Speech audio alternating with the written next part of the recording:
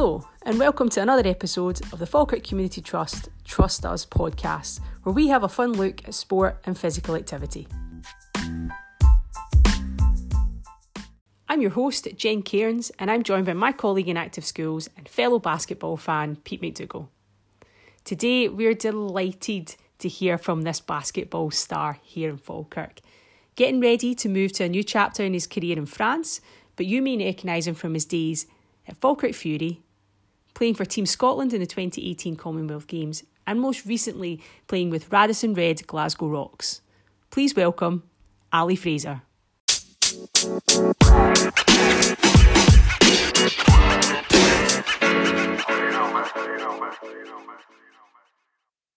So Ali, how did you first get involved in basketball, and what is it that you love about playing it? So I started when I was in about primary 7. I was always pretty tall, a bit bigger, one of the sort of bigger kids in terms of height and weight, I would say.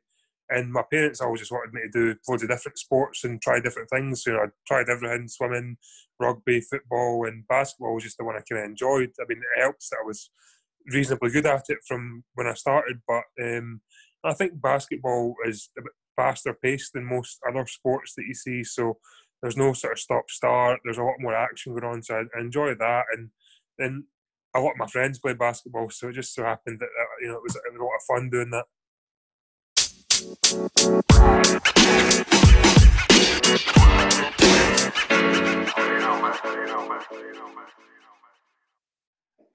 You mentioned there that you played kind of locally for Falkirk Fury. What was that like, playing with them?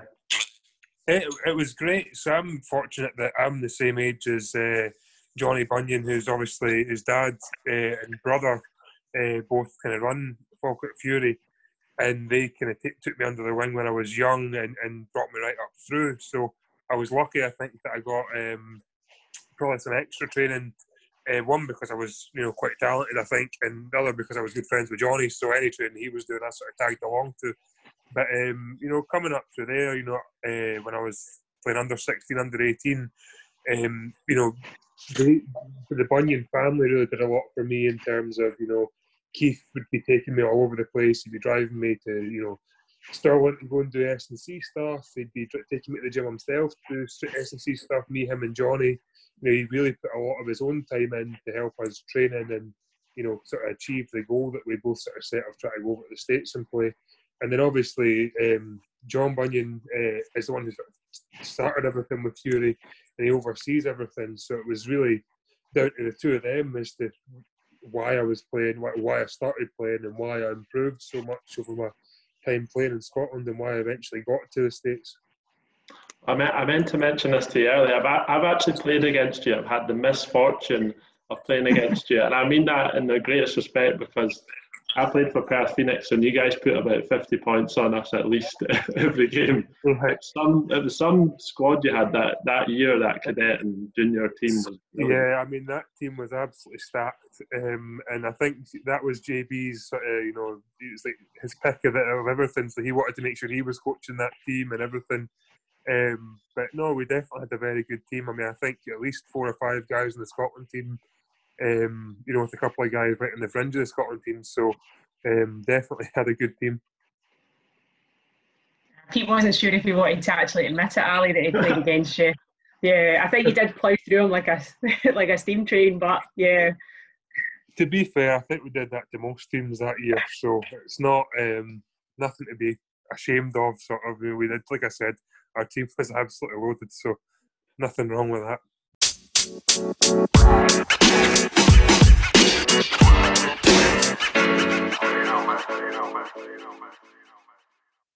Ali, I'm going to skip from Falkirk Fury days to Commonwealth Games. So obviously finishing 4th at the Commonwealth Games, which is absolutely gutting for us all sitting watching in that medal game. But can you tell us a wee bit about the whole experience and what it's actually like just to represent your country on something of that scale? Yeah, I mean, so leading up to that, there was a bit of a doubt before. We weren't sure if we were actually going to be in the Commie Games or not, so we had to do various sort of games that we played. We think we played at Wales and Ireland, I think it was sort of the summer before, to try and make a case that we should be allowed to play in the Commie Games. So that was kind of up in the air at first.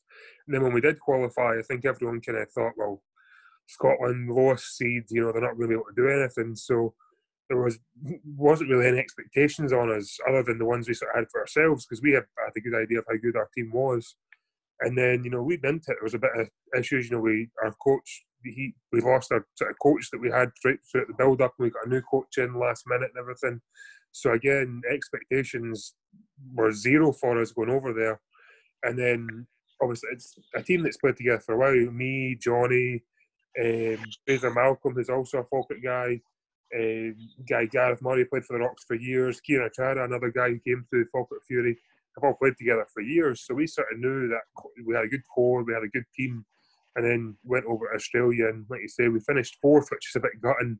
And I think if we'd gotten a slightly different draw, so we ended up playing New Zealand in the bronze medal game, when realistically we thought we were going to play Canada. So Canada had a huge upset against New Zealand. We were all kind of watching that game going, oh no. So I think we would have had a much better chance of beating Canada than we would have against the New Zealand team that we ended up playing, because New Zealand were really there to go gold or silver, and, you know, obviously end up with the bronze.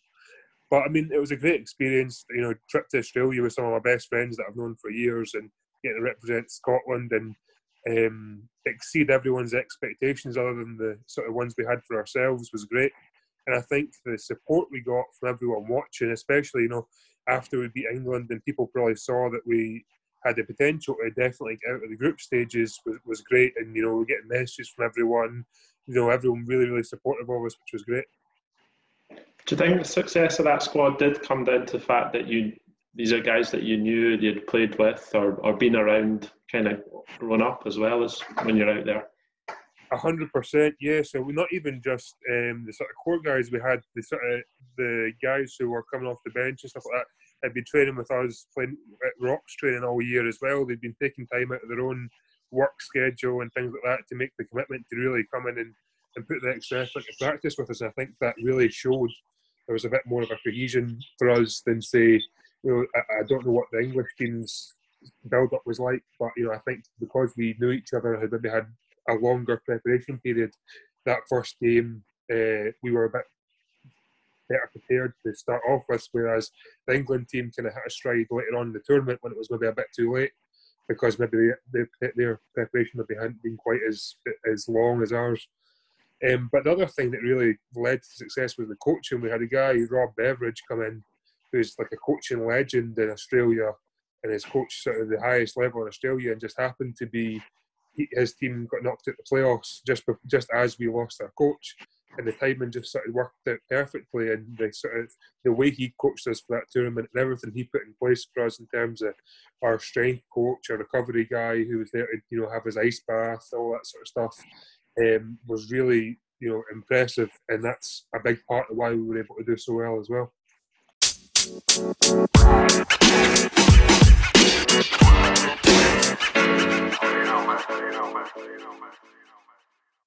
You jumping back to, you talked about moving over to America. What was that like? Because it must be, although Falkirk Fury were a very good team, it must have been a big step, a big jump in sort of the guys you were competing with and against. How did you find that? Yeah, I mean, it was interesting because it was going from playing against, obviously I'm playing in the sort of senior level in Scotland, but it was going to playing against guys who were sort of the best player, or some of the best players in that area of America. And, you know, I'm 17, 18 years old, and there's some guys, you know, 22, 23, 24 years old who have been playing at a high level for years. So it was a big sort of culture shock for me there. And the biggest difference is that whereas in Scotland, you know, we're obviously sort of trying to get courts or get, you know, hall time. Gym's open 24/7. You can literally get in whenever you want. And, you know, guys were legitimately doing that. They were in there all the time. So it was kind of a completely different culture for that side of things. And I think I was fortunate that with Fury, I'd had a really good sort of S&C set up through Keith and through various other people. So a guy, Y. Munley, who works at Falkirk College, he did a lot of S&C stuff with Fury, and I think he continues to do that. So I was quite fortunate that I had that set up already, so that I can, the S&C side of things wasn't as much of a shock to me. But you know, just there's a lot of things, a lot more technical stuff in terms of, you know, the way basketball was played, the way they played defence, different plays and things like that. It took a bit of time to learn. And then the fact that I was kind of 17, 18 years old, first time living on my own, doing things for myself, was a bit of a shock as well. But, it was good. And I think you don't really know how you're going to do until you're sort of thrown in at the deep end in those sort of situations, and you have to sort of fend for yourself and figure things out, which I think has really benefited me throughout the rest of my basketball career and whatever else I end up doing beyond basketball. What was the difference in the gameplay like over there? Was it a bit more structured or was it a bit more loose? A bit more athletic, I would say. There's just much better athletes in the States in general, I think, especially playing basketball. So I think that was the biggest difference in terms of the speed of the game or anything like that. It wasn't a huge adjustment. It was just guys are more athletic, stronger, and they've sort of been drilled at a lot bit at a younger age, I think. And fortunately, like I said, I started fairly young in Scotland, but I think the majority of players over there are starting from really young, and that sort of mindset of being in the gym all the time is sort of instilled in them from a young age. So I'd say just athleticism was the biggest difference.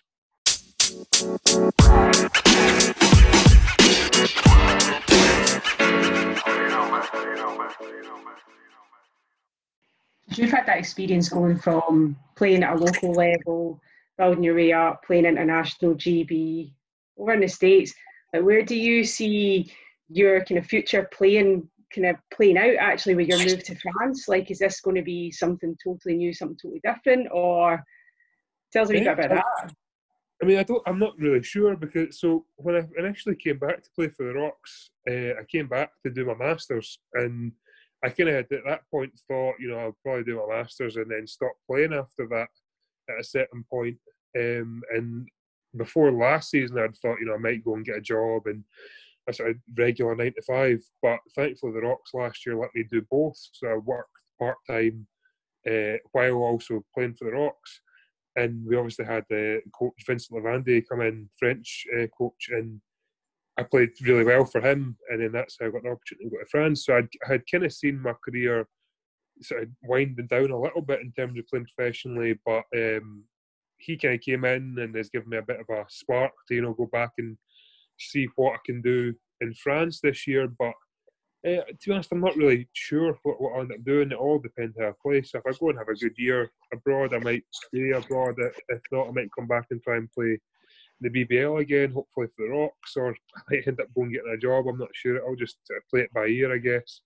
But yeah, so it just all really depends.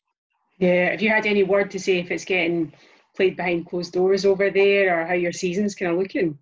So I think it is initially going to be played behind closed doors, but they have their full schedule planned out already. So up till at least Christmas is all planned. So I'd imagine they'll play it by ear and see how things are going with the coronavirus situation there, as to whether or not they can let fans in or not. But I believe it's either no fans or very limited fans to start off with.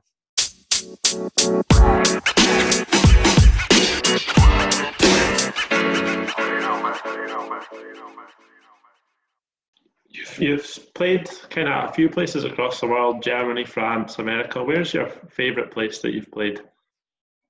I mean, it's nice to be able to go abroad and travel and things like that, but there's nothing better than playing at home and playing in front of family and friends and things like that. It's nice to be able to have people that I know come to games, and people who have probably never seen me play before, because I'd been away or hadn't seen me play since I was 16, 17, be able to come and see me play. So that's been great over the past sort of 2 or 3 years to be able to do that. And it's not even just that, to be able to play with people that I know, people like really good friends of mine. The whole sort of rock situation for me over the past 2 or 3 years has been really great.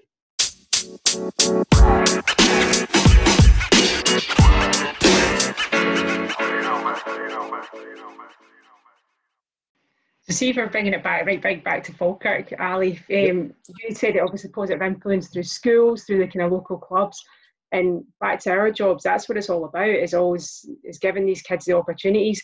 What advice do you think you would give to school staff about creating these opportunities for kids to be able to excel, or just even be able to get into something they've never tried before? I think just to encourage kids to try as many things as possible. That's sort of what worked with me. It wasn't as if I knew instantly I wanted to play basketball. It was I tried a bunch of different stuff, and that's what stuck for me. So I think sport is extremely valuable for kids in terms of giving them some kind of structure, and teaching them a lot of lessons about, or things that are going to help them in later life without actually, them thinking they're being taught anything, and that's been really valuable for me. And that was just through trial and error of, I went to this club after school, I went to that club after school, or I really liked basketball, or, I liked swimming, or whatever it may be. So I think just try to get kids involved as much as possible in whatever is available, and then making more things available to them, whatever you can, basically. Like I said, I think sport's been great for me, and it's been extremely valuable in terms of, I know how to schedule my day, I know how to plan things out, time management with schoolwork and all that sort of stuff. It's really been hugely valuable in everything that I've gone on to do in sport and outside of it.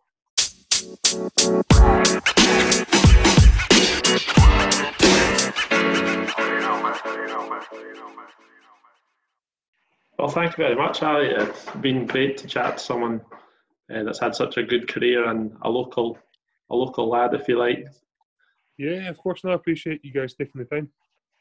Well, thanks very much.